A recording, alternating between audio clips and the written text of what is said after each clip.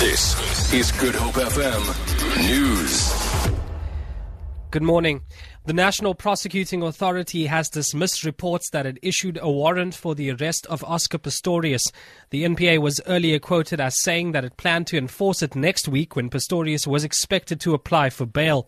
NPA spokesperson Levuyo Mfaku says the NPA wants to bring Pistorius to court as a matter of urgency after the Supreme Court of Appeal convicted him of murder for the killing of Reeva Steenkamp. We can confirm that there is no warrant whatsoever that has been issued. A process is underway to ensure that he appears in court. The method of him attending court, it has not been discussed with the prosecution team.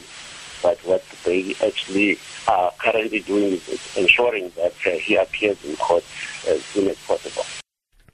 Today marks 2 years since the death of former President Nelson Mandela.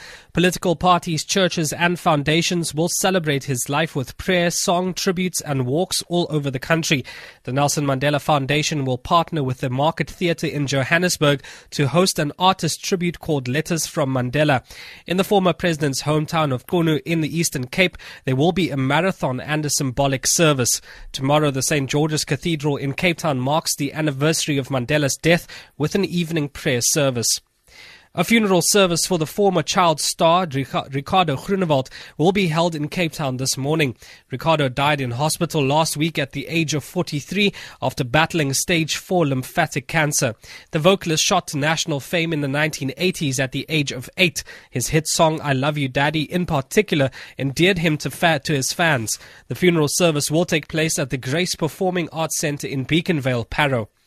And lastly, the FBI has confirmed that they are now investigating the mass shooting in San Bernardino in California as an act of terrorism. Various U.S. media earlier reported that the shooters had links to terrorist organizations, while federal law enforcement officials say that the female shooter Tashfeen Malik pledged allegiance to the Islamic State in a Facebook posting. Malik and her husband Saeed Rizwan Farouk are accused of killing 14 people and injuring 21 in the brazen attack at a social development center about 100 kilometers from Los Angeles. FBI Assistant Director Dave Bowditch. Based on the information and the facts as we know them, we are now investigating these horrific acts as an act of terrorism.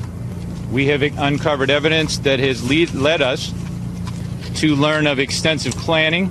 We are continuing to go down the path to ensure that we find all of the evidence that pertains to this matter. For Good Hope FM News, I'm Majikshay Peterson.